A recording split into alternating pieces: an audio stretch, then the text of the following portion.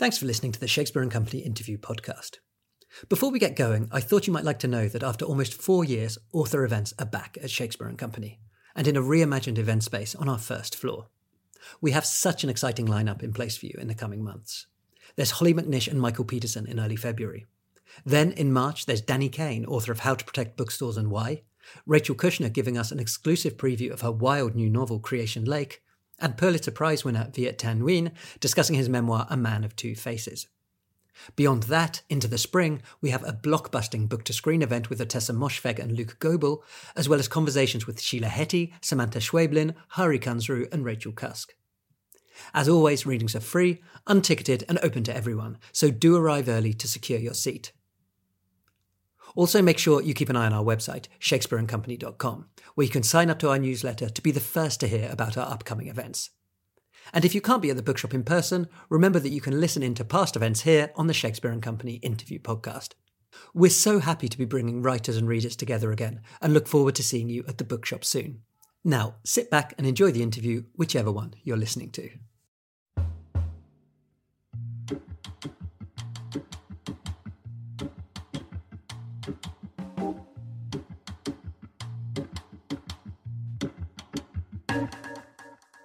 Today I'm joined in the writer's studio by Coco Mellers, author of one of the biggest selling novels of the year here at Shakespeare & Company, Cleopatra and Frankenstein.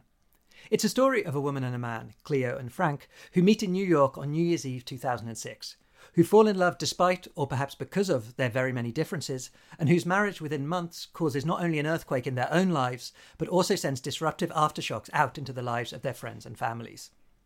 Coco Mellers has an exquisitely keen eye for the dynamics of relationships, how they warp under pressure over time, and how our hopes and dreams for them come into violent contact with the very real and often very damaged people at their core.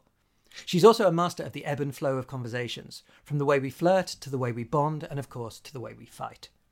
All of which makes Cleopatra and Frankenstein one of the most devilishly readable debuts of the year. Coco, welcome to the Shakespeare & Company podcast. Thank you so much. That's such a lovely introduction. Thank you. Let's begin at the beginning, when we first meet Cleo and Frank. Now, we are going to go a lot into their characters, I suspect, in this conversation. Mm-hmm. So we won't go into that right now. What I'd like you to do is, for listeners who may not have read the book yet, could you tell us where each of them are in their lives at the moment they meet each other on 31st of December 2006?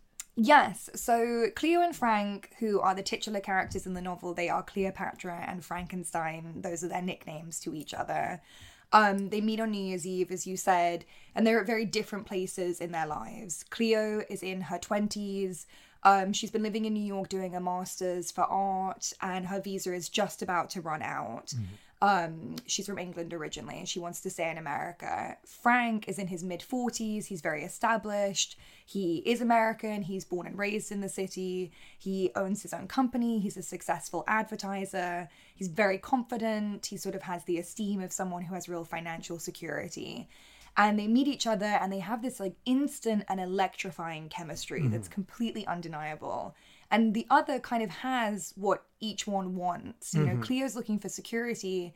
And I think Frank, in a not unusual turn, is very attracted to like the youth and beauty of this young person he's met, who may be her passion, her curiosity, her kind of youthful and perhaps slightly quixotic confidence is very exciting to him and injects his life with this sort of new vitality. Yeah. Let's get into the writing of that first scene and how, I guess, in a sense, how you met Cleo and Frank. Because one thing that really struck me when I was reading it was just how powerfully you capture that moment of when two people who, you know, maybe they're going to have a relationship, maybe they're just going to sleep together, maybe it's going to be the love of their life, or it's going to be something short. But that moment of connection that two strangers can have seems so perfectly captured on the page. Would you just be able to talk a little bit about the process for you as a writer of channeling that connection? Was it writing from kind of personal experience remembered or some other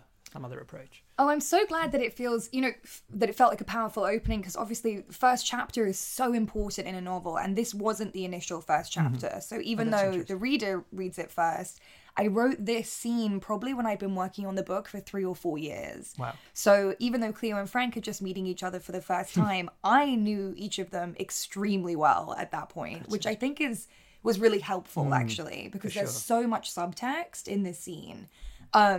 When I was writing it, the original first chapter is a wedding scene where we meet Cleo, Frank, and all of their friends and family. Okay.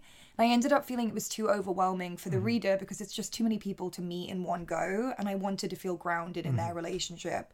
So I went back and I tried to imagine, I'm always thinking how I can turn the dial up in terms of the drama of a scene. So I New Year's Eve felt like a perfect setting, right. Just, it's a new beginning. It's a raucous night already. There's a lot of energy. It's also a night which is really full of hope, which is so often disappointing. Yes, and Frank even says that. He says, I've never ever had a New Year's Eve that wasn't just okay. It's never really exceeded his expectations. And when I was writing this meeting, I really wanted to have this feeling in the dialogue where your heart starts to beat faster as you're listening to them. They have this very quick back and forth. Yeah. So I listened to this song. I often listen to one song on repeat when I'm working on a scene, and I listened to a song that had a very quick drum beat that was a pitter patter, pitter patter. So it would go and I would try to write the dialogue in time with that. So there's this feeling as they're like sparring back and forth. Like hopefully you have the sensation in your own body as you're reading it. It's sort of like your pulse is going faster, like your body is sort of electrified by what's happening. And so by the end of that chapter, we should feel like we've just fallen in love. It's a big leaping off point for the rest of the book. It's definitely one of those moments that I think, and there's another one which we'll come on to talk about later, I think, where if you've lived anything similar to that, and whether it might have been different in intensity, it might have been different in the where and when it happened, but you can feel your way into the scene because it feels so authentic in a way. Also in that first scene, it's the first time they get these nicknames for each other. So Cleo becomes Cleopatra and Frank becomes Frankenstein. Should we, as readers, perhaps have taken that as a warning that they're, let's say that in a way they were kind of projecting something on to the other one, something of perhaps a kind of a mythological or something fictional onto the other one, which perhaps they would never quite be able to match up to. Yeah, I think that's a good insight into that moment. I was thinking, my mum is the one who actually titled the book for me. I had loads of different titles and none of them felt quite right. And she said, from reading that first chapter, how about Cleopatra and Frankenstein? And I was like, yes, it's perfect because it's this odd couple, this kind of odd sounding words together. And it's also, yes, it's about mythologies and stories and masks. The version of ourselves we show someone before we let them see the real person behind. I think a lot when I was working on this book, I thought a lot about that Baldwin quote: "Love takes off the masks we fear we cannot live without, and know we cannot live within." Okay, I think this story is really about that. Like, they both have these masks that they fear they cannot live without, which is for Frank, this like kind of smooth, cool operator who has everything under control, who financially supports everyone in his life. For Cleo, this like young, free artist who's got the whole world ahead of her. But they cannot keep living within those smooth facades because they're false. Both of them are hiding from their past, which are pretty deeply traumatized. Both of them have very real fear of intimacy, fear of love. And the whole novel is about those masks cracking, those identities kind of tumbling down. There's also something, I think, in that first scene, which is again something I imagine a lot of listeners will identify with at the beginning of relationships, where you have that very genuine moment of connection, and then I guess it's not exactly doubts creep in, but there's this moment of kind of the image you suddenly want to project, and I guess the mask you want to put on for the new person, how you want them to see you and how you want them to think of you in a way. And that seems to be like the case immediately for Cleo and Frank, that they are sort of, I suppose the image that came to mind as I was thinking about it was sort of they are staking out the grounds of their relationship. And bearing in mind, as you said, that they are in two very different positions in their life and with very different expectations about what will come in the next few years. It becomes very clear to the reader, I guess, that this is a kind of terrain being staked out, which will at some point be fiercely fought over. Yes, very much so. And I think, when you first meet someone, I think part of the pleasure is, I don't want to call it a full self exactly, but it's like you are your sort of shiniest self at the beginning. And there's something really lovely about occupying that self for a while. It's just sort of like it's a freshness. You're like, and you get to kind of fall in love with yourself, you know, the version of you reflected in the eyes of this other person. And I think, you know, Cleo and Frank take that to an extreme. You know, they're people who feel the need to be very shiny to each other and to others. And I think because they both fear that just beneath the surface, they're deeply damaged and unlovable. And that's kind of what they have in common. You know, ultimately, even though they're very different, they're kind of overcoming a lot of the same problems throughout the novel. And I do think the unconscious, like, I learned in my own life, like when I'm really deeply and instantly attracted to someone, I probably need to run the other way because that's really not the healthiest person for me to be around. And I think Cleo and Frank learned that as well. Yeah. You put me in mind of something, and if you'll excuse the sort of the vulgarity of it, but a story I read years ago of this woman who was hospitalized and they with some sort of, you know, with gut pain, and it turned out she'd been with this guy for 6 months and had never farted in front of him. And because they spent so much time together, it had been, you know, it had actually left her to the point of being hospitalized. And that always seemed to be like a great sort of metaphor for like this these early moments of relationships. If you try and put up too much of a front, then you know, you end up exploding with gas. And it will truly backfire, you know? Oh, God. There you go. That's what this was groping for, and we got there. Well done.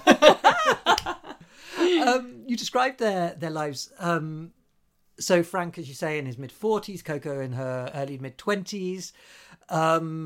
Very different status, I guess, you know, in how the world would see them.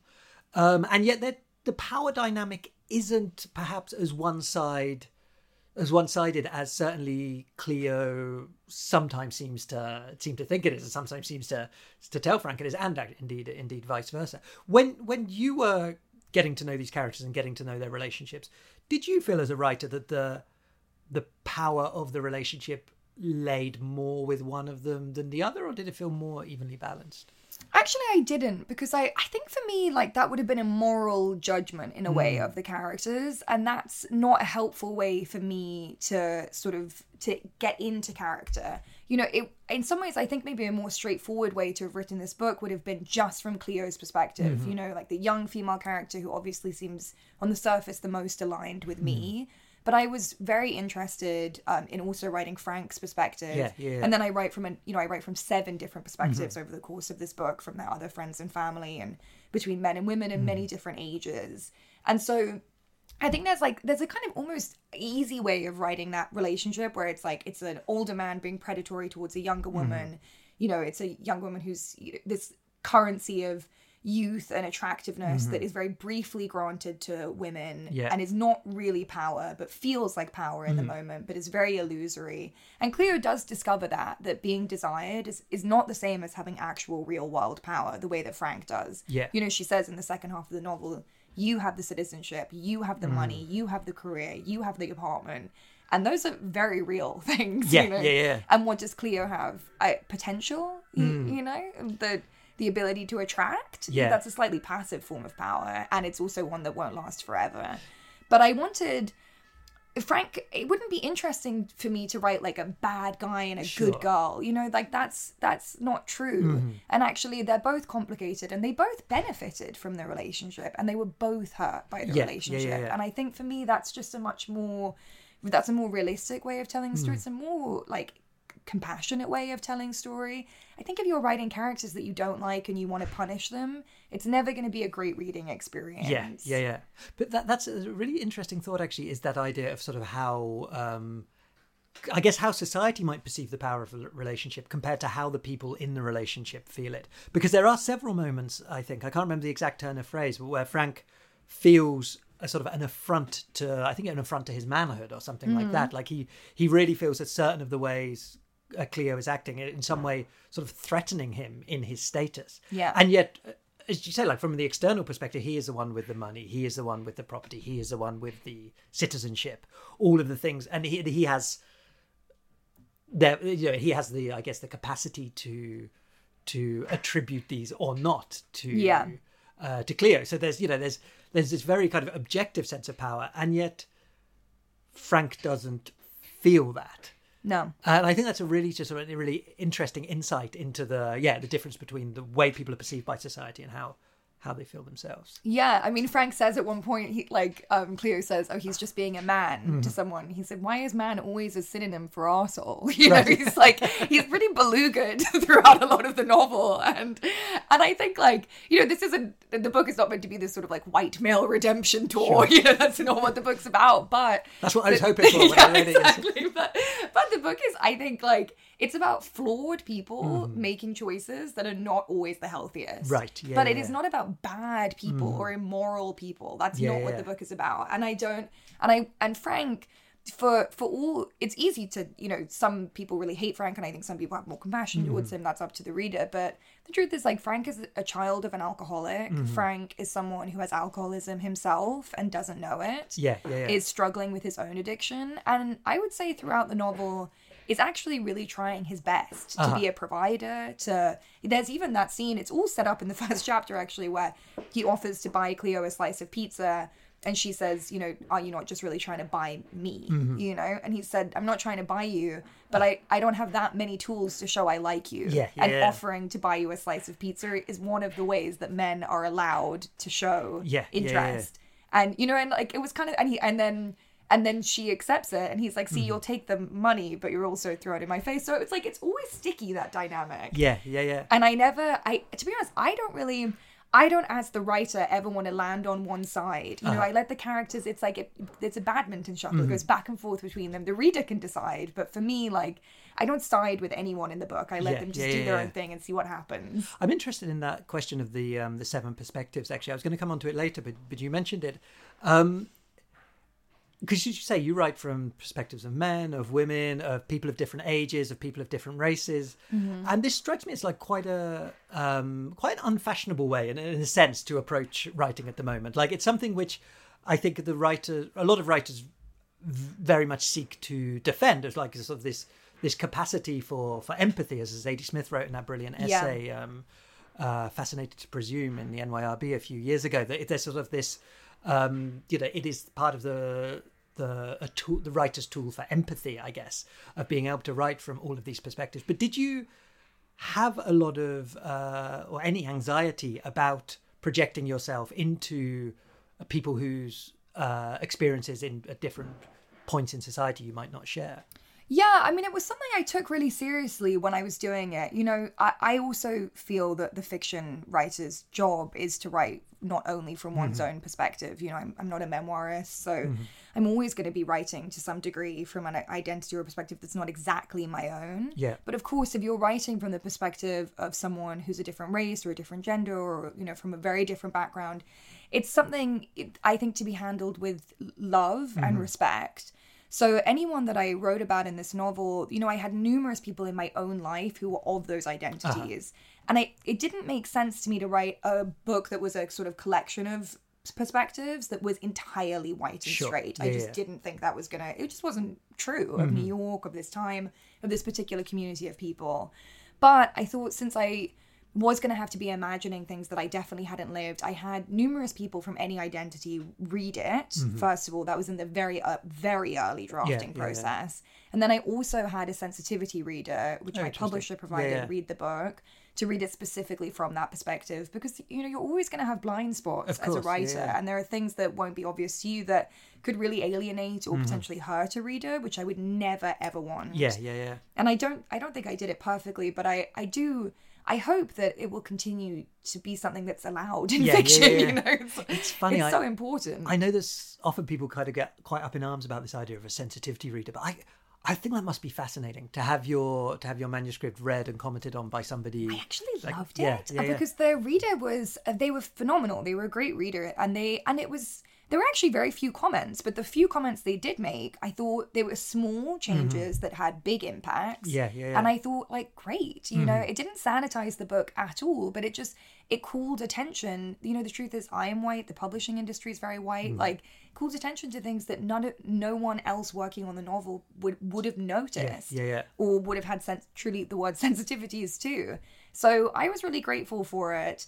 And I also, you know, I love writing fiction, and I really enjoyed that process. And I hope that as a result, like, the book is open to a larger number of readers, and that more people can find themselves in this story than if I had only written from the perspective that was the most like mine. You talked about the group setting would not, if it would have just been like white women, it wouldn't necessarily have been typical of New York at the time. No. Like, let's talk about New York in 2007, 2008, which is when this takes place.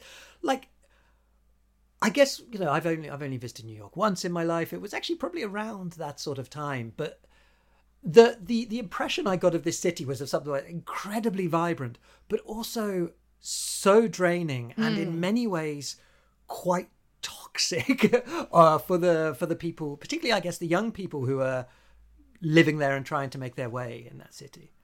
Yeah, I mean, I think there's a joke where people say, New York is hard on the body and LA is hard on the soul. But I would actually say that New York is just hard on both. It really is.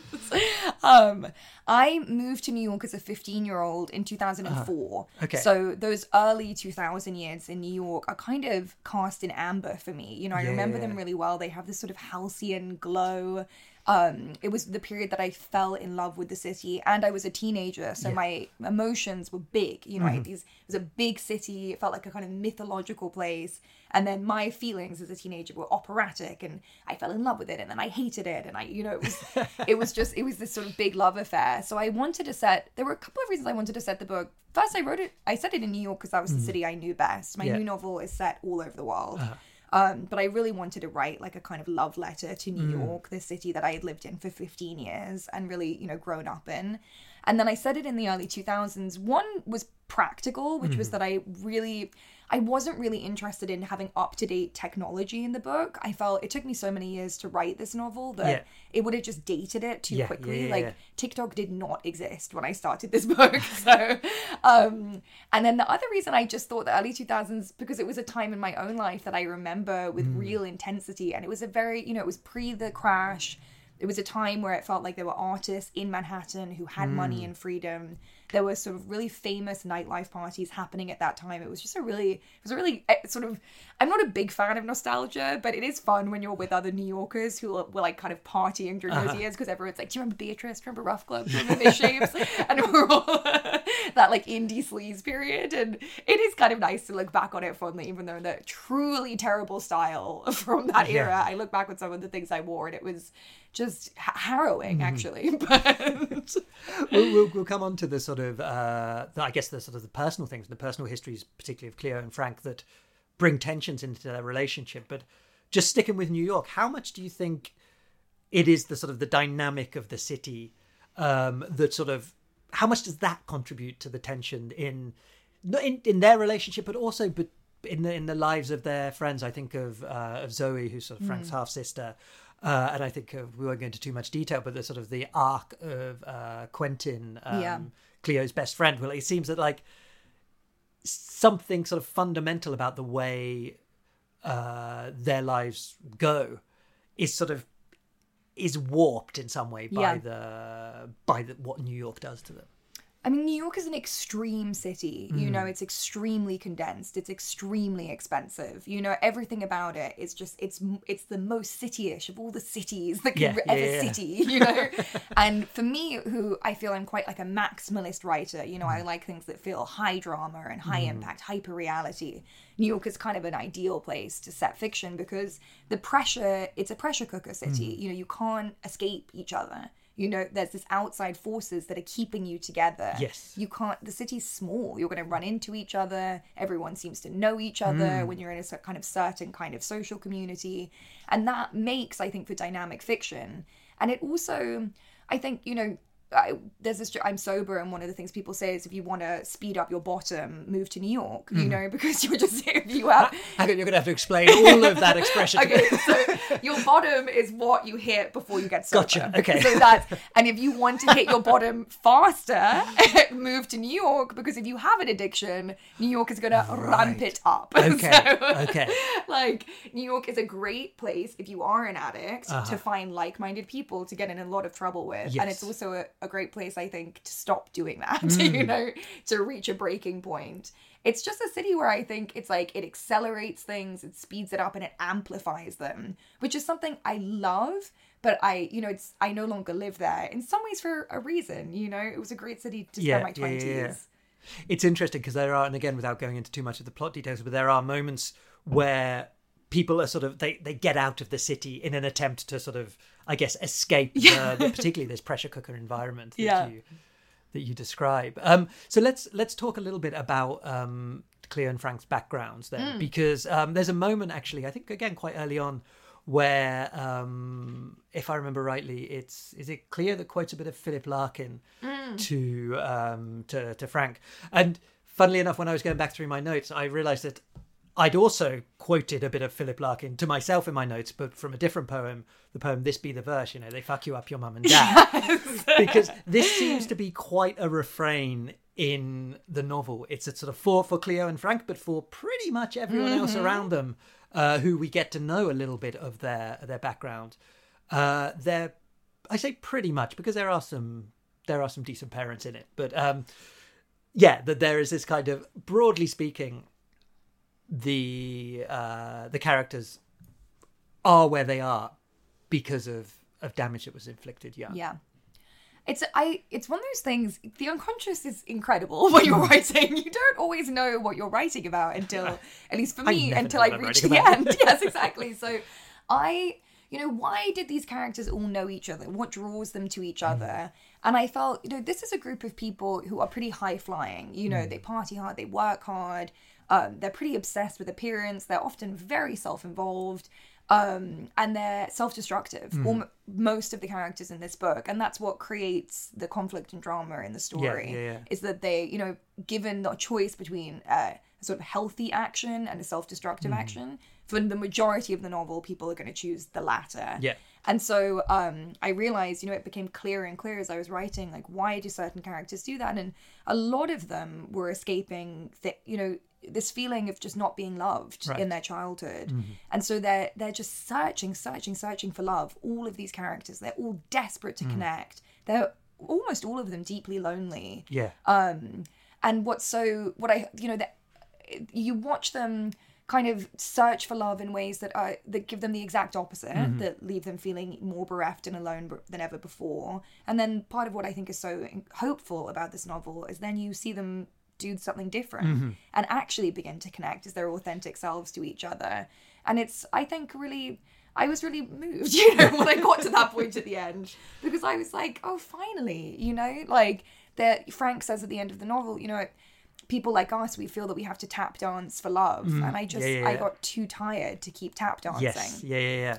And I actually think myself, when I was writing this book was a real, like, everything in the kitchen sink kind of debut, which I think can be quite common. Like, but I felt that I was tap dancing as a writer. Like, I can do first person, I can do third person, I can do close to that, I can do, look at this, like, love me to the reader.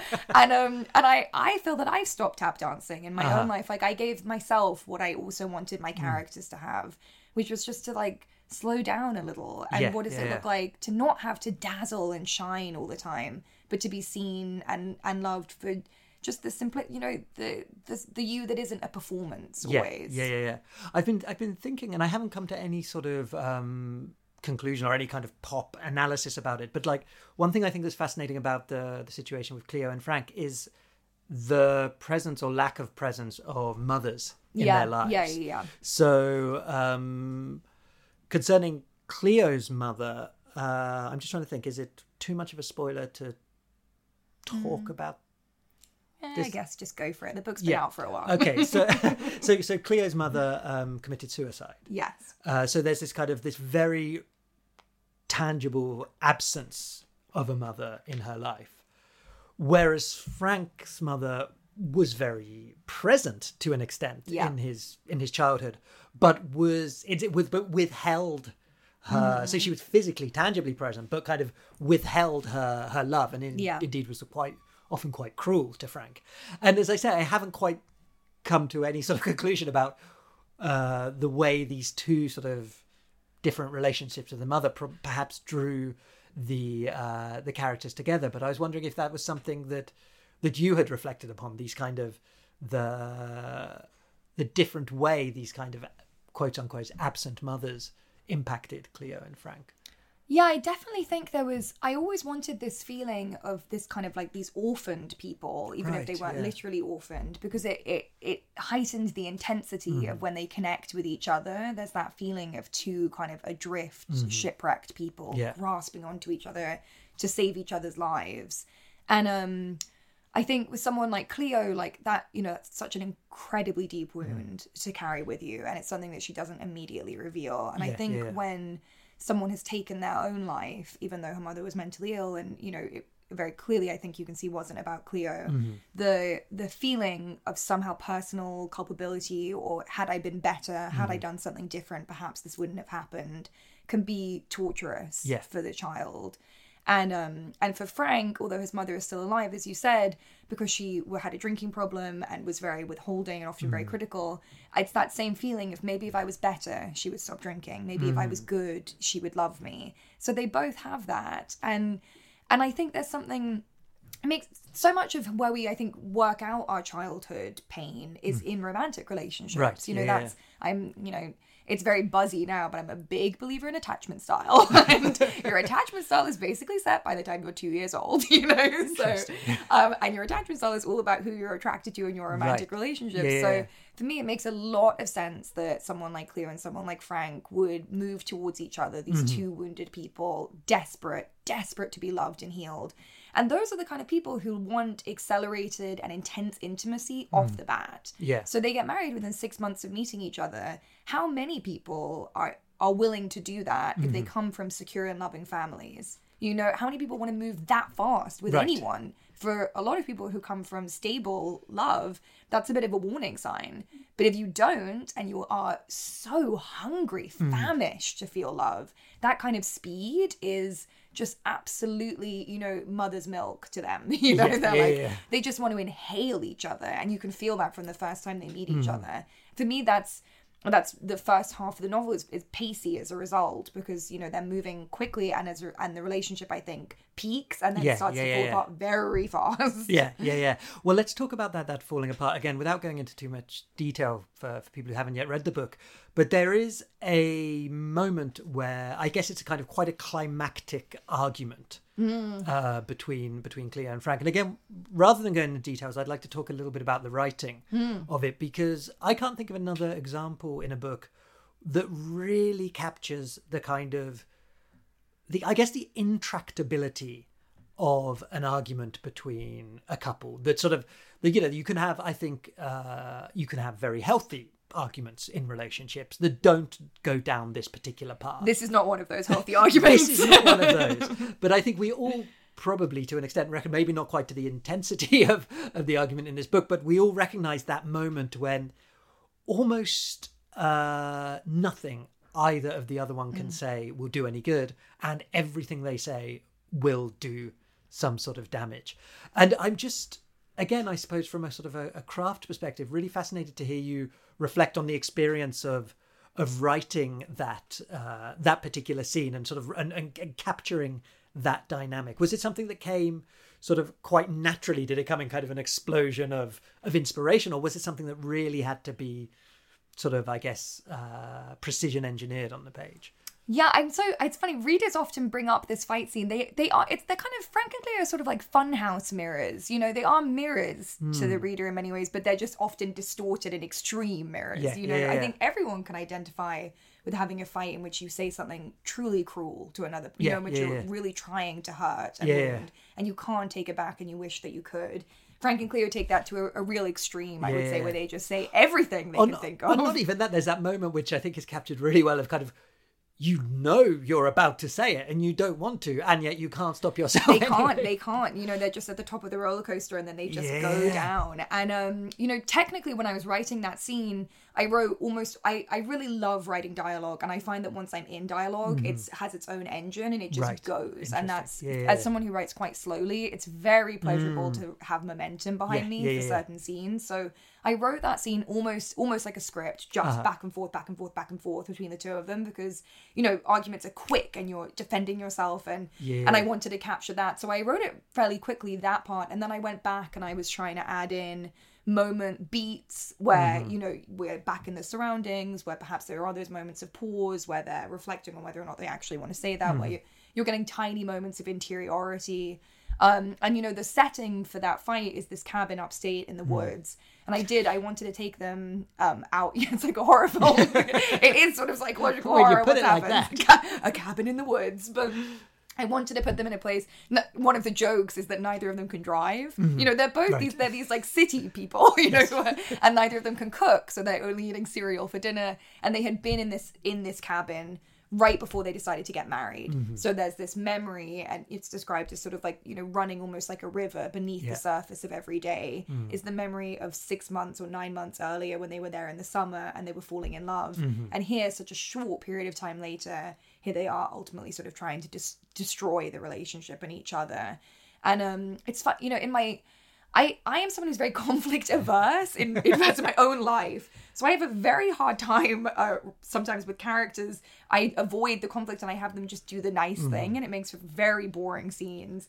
And so I really, when I was writing this scene, I had actually just met the person I married, my husband, and I was like really falling in love, and I was and really healthy love for the first time in my life, and I was having this really beautiful kind of honeyed experience of meeting this wonderful, secure, kind, steady man. Yeah. And I would go to the library every day, and then I would write this vicious fight scene that was like 2 raccoons that had been shaken up in a garbage bag and then thrown at each other.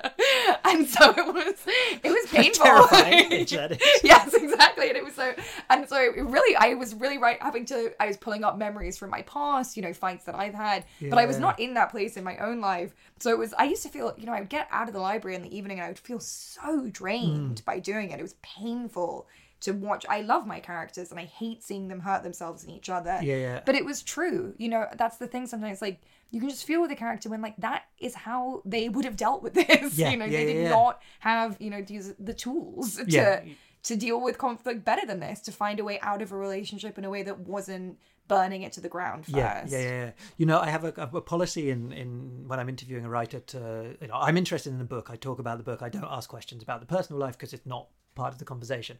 But the question I have going around in my head now is, when did you show your husband these things? Which I don't want you to answer, but that is just sort of speculation of kind of like... I know, he read everything really early on. He's very, I think it's like because he's such an incredibly secure individual, it never freaked him out. He always loves it. I guess one of the questions that's kind of at the heart of the book is the question, I suppose it's a double-barrel question of, can a person change? And should they change for somebody else? And again, you know, a lot of this interview is going to be sort of skating around details of the book without you know, going into without spoiling too much. But it seems to me that this is the question that, particularly at the relationship at the book's heart, but also with a lot of the characters around them, is that question of, can they change? And if so, should they do it for the person? You know, at somebody else's request, I guess. I'm glad you think that's the question at the heart of the book, because I agree. I think it is too. And, you know, I do sometimes talk about personal details from my life because it's very relevant to how I was writing it. But I got sober while writing the novel. Okay. So I changed in a very deep way. Yeah. You know, it was a profound life change. And I think when I started writing the book, one, I didn't think that Frank had a drinking problem, so joke's on me, because but I think I probably would have thought no, you know, when I started writing the book, but I changed. As a result, I think my characters do change in really kind of seismic, fundamental ways. Yeah. But I don't think they change for each other. You know, I think ultimately the change can't happen on someone else's timeline. It can't happen at someone else's bequest. You know, no matter how kindly conceived that desire for another person to change is. It has to come from within them. And ultimately, both Cleo and Frank, and also the ancillary characters who also have their own arcs where they change as well. Something has to kind of give in them, that they, you know, ultimately the fear of change has to be outweighed by the desire to get out of pain. Yeah. You know, at a certain point, things become too painful. And you think, actually, as scary as it is to do things differently, as much as I don't know how even, I must try in order to live, in order to survive. And this book is really about people finding ways to carry on living. You know, what does it mean to live in the wake of, pretty, I would say, like devastating destruction to each other in their personal lives. Yeah. One I guess potential avenue for continuing living comes from a very minor character in the book. I'm not sure I'm going to pronounce his name rightly. Jiro, yeah. Who at a moment says to Zoe, who we've mentioned earlier, he says, "You want to know what the key to a happy life is? No expectations, no preferences. If you prefer one outcome over another in life, you will likely be disappointed. I prefer nothing, and I'm always surprised." And when reading that, I had two reactions, which was, that sounds incredibly wise, and that sounds completely unrealistic. Yes.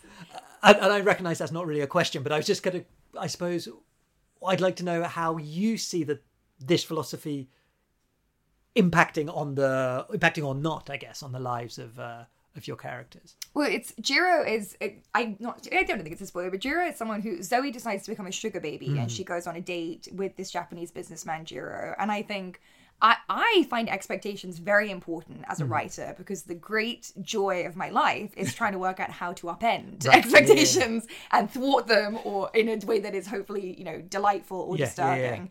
And so that exact scene is an example of that. What would you expect from a date between a 19-year-old and an older businessman who is her sugar daddy? Maybe something slightly lecherous, lascivious, and what ends up happening is they have this incredibly soulful, sort of spiritual discussion in which Jiro is really sensitive and imparts, I think, a lot of wisdom onto Zoe, and is very curious and interested in her life and in her, that she's at the beginning of so much. He's very respectful of that in her.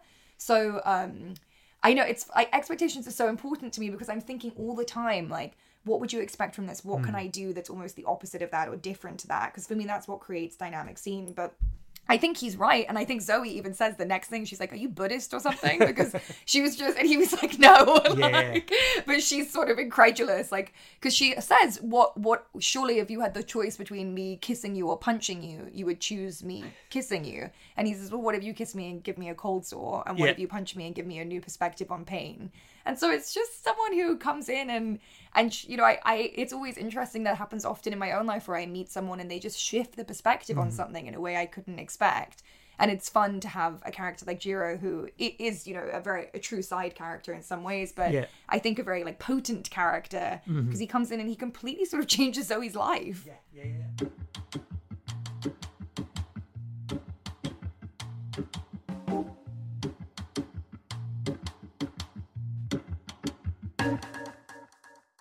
Miraculously, I have a new job. It's a freelance gig at an ad agency as a copywriter. My contract is for 3 months with the option to extend. They call this temp to perm. I love this phrase. Not only is it palindrome adjacent, it is extremely useful. All situations in life fall into one of these two categories.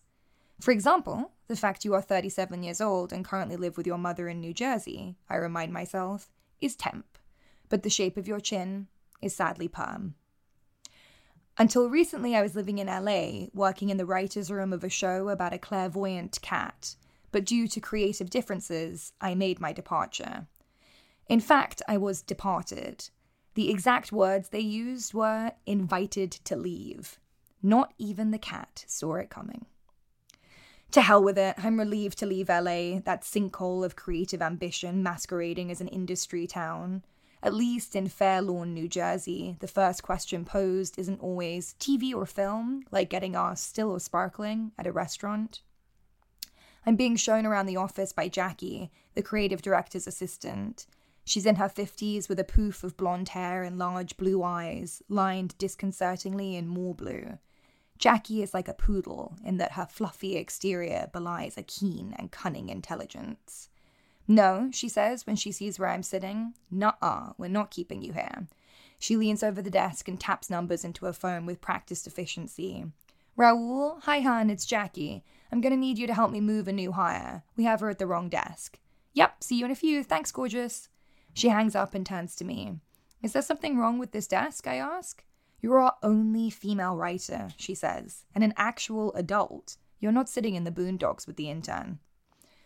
The only object on my desk when I arrive is a mug that says, "Always do what you love." It goes straight into a drawer. My mother is picking fresh mint from the garden for tea when I get home. Her mugs have different bird species painted onto them. Her favourite is the goldfinch. She gives me the red cardinal. She only gives the blackbird to people she doesn't like. We kill an evening watching Sing Your Heart Out, a singing competition that seems to demand that the singers have endured a life hardship, ranging from the very bad, a dead parent or leukemia, to the kind of sad, a dead grandparent or hoarding, to the really stretching it, a dead pet or mono. The contestants take turns tearfully recounting their stories in front of a wall advertising an energy drink. "What would you sing?" asks my mother. "I don't know," I say. "Something about being a woman? You?" "Oh, some sexy pop song," she says. "Really give 'em a show." My mother's living room has 2 sofas, the eating couch and the visitor's couch. An essay I wrote about nature in the 5th grade hangs on the wall. She said she knew I was a sensitive child when she read the first line. "The park is a place of exquisite beauty and extreme danger." There's another character that I'd like to speak about, and again avoiding spoilers, but it's Eleanor. And oh yeah, and one of the reasons, just from a kind of a writing perspective, that Eleanor is interesting is that she is the only character in the novel who's expressed in the first person. And this, as I was reading, it gave me a real jolt as a reader to suddenly be in Eleanor's thoughts and to suddenly be, to be with her. And she's, a little bit exterior to this group. She's not so much part of the web of sort of friends and associates as all of the others. So could you just talk a little bit about the decision to, as you said, you play with different sort of closeness of third person perspective with the other positions, but it's always very firmly third person. What was it about Eleanor and her role in the story or her character that made you want to write in her voice?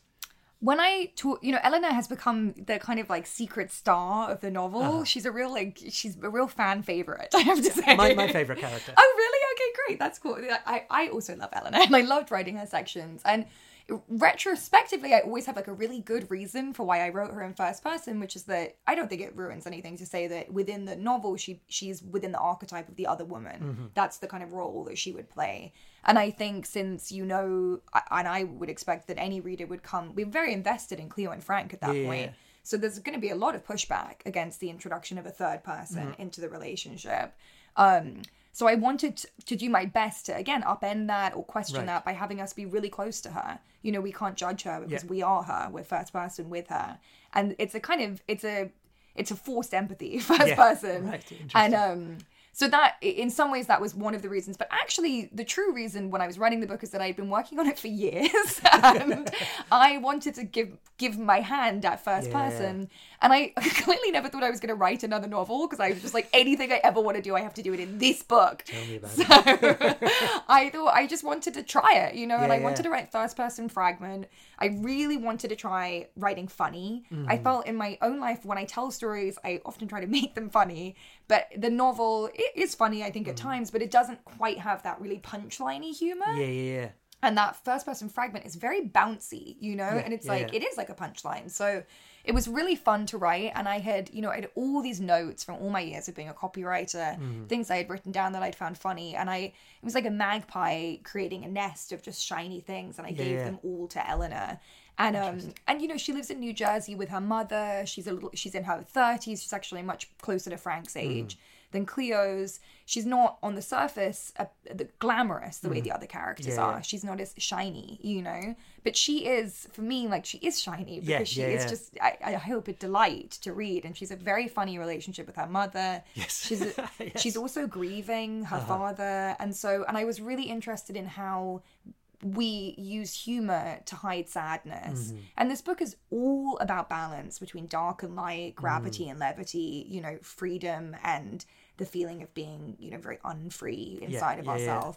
And she's part of that balance. There's this kind of glimmering city, and then there's her in New Jersey, and it's this other side of the river. And also she's this kind of perfect mixture for me of just like of real sadness and real joy, and she's both all the time. Yeah, I think a couple of things. I think firstly concerning the reasons for doing something. You mentioned the unconscious a few times, and I think it's definitely something which, you say, writers don't really always know what they're doing at the time, and the sort of the post factum reasons, even if you didn't think that at the time, are as legitimate as the reasons for doing it, which is just, as you said, you wanted a break, you wanted a change, but in fact, I think the kind of the weird alchemy of composition means that your brain works in very strange ways and takes you in certain directions which you only understand several months or several years later. But I thought also as a reader, concerning the first person perspective, what it did for me as well was, in some way, its effect sort of spread out onto the other characters. So I think by certain points I was getting sort of like quite annoyed with Cleo and Frank and all the people and this is interesting to say, like I was getting annoyed with them as people, while not getting annoyed with the book, which I think is something which is an interesting effect. They can be very frustrating. And a testament to your writing as well. But then suddenly, when you're confronted with this first-person perspective, I think it sort of spreads out. It allows you to suddenly realise that there's all these other first-person perspectives which are going on and are bubbling sort of under the surface that you've been sort of denied access to until this point. And so I felt that it had a kind of a softening effect on my opinions of some of the actions and and sort of reactions of the other characters. I'm glad to hear that, because I also think there's a self-awareness to Eleanor that is lacking in a lot of the other characters, and I think she brings an element of self-awareness to the book. Yeah. So because I think after a while, you're reading these characters and so many of their problems are of their own making, which, I have, is common and I have compassion for, but ultimately, can be extremely frustrating when you're like, you truly sort of have everything. Life could be really easy, but you haven't gone to therapy and therefore you're making your life extremely hard. That's the lesson of the book. Go to therapy. It kind of, spoiler, it kind of is. But, whereas Eleanor, she sees these characters so clearly and, she often comments on them. And it also lets the reader know, I think, that me as the writer is aware, I also see, because Eleanor, I've written Cleo, Frank, but I've also written Eleanor, and so it's like whoever can write all of those people obviously knows, that I'm not, obtuse to the fact that someone like Cleo can be grating in some ways, she comes like dangerously close, I think, to like a manic pixie dream girl, and I hope like pulls back from that. No, I don't. No, I don't. But it's a trope that she is playing. That's part of the allure of her. That's part of what Frank sees in her early on. So when we see Eleanor react to Cleo, it's really interesting to get a perspective that isn't in this very insular bubble of kind of like cool New Yorkers. Yeah. Where I'd like to finish, because we are almost out of time, is with like, I've got a sense while reading the book, and definitely in a sense while talking to you, that you these characters, like these characters are very real to you, and that's why I think they become very real to us as readers.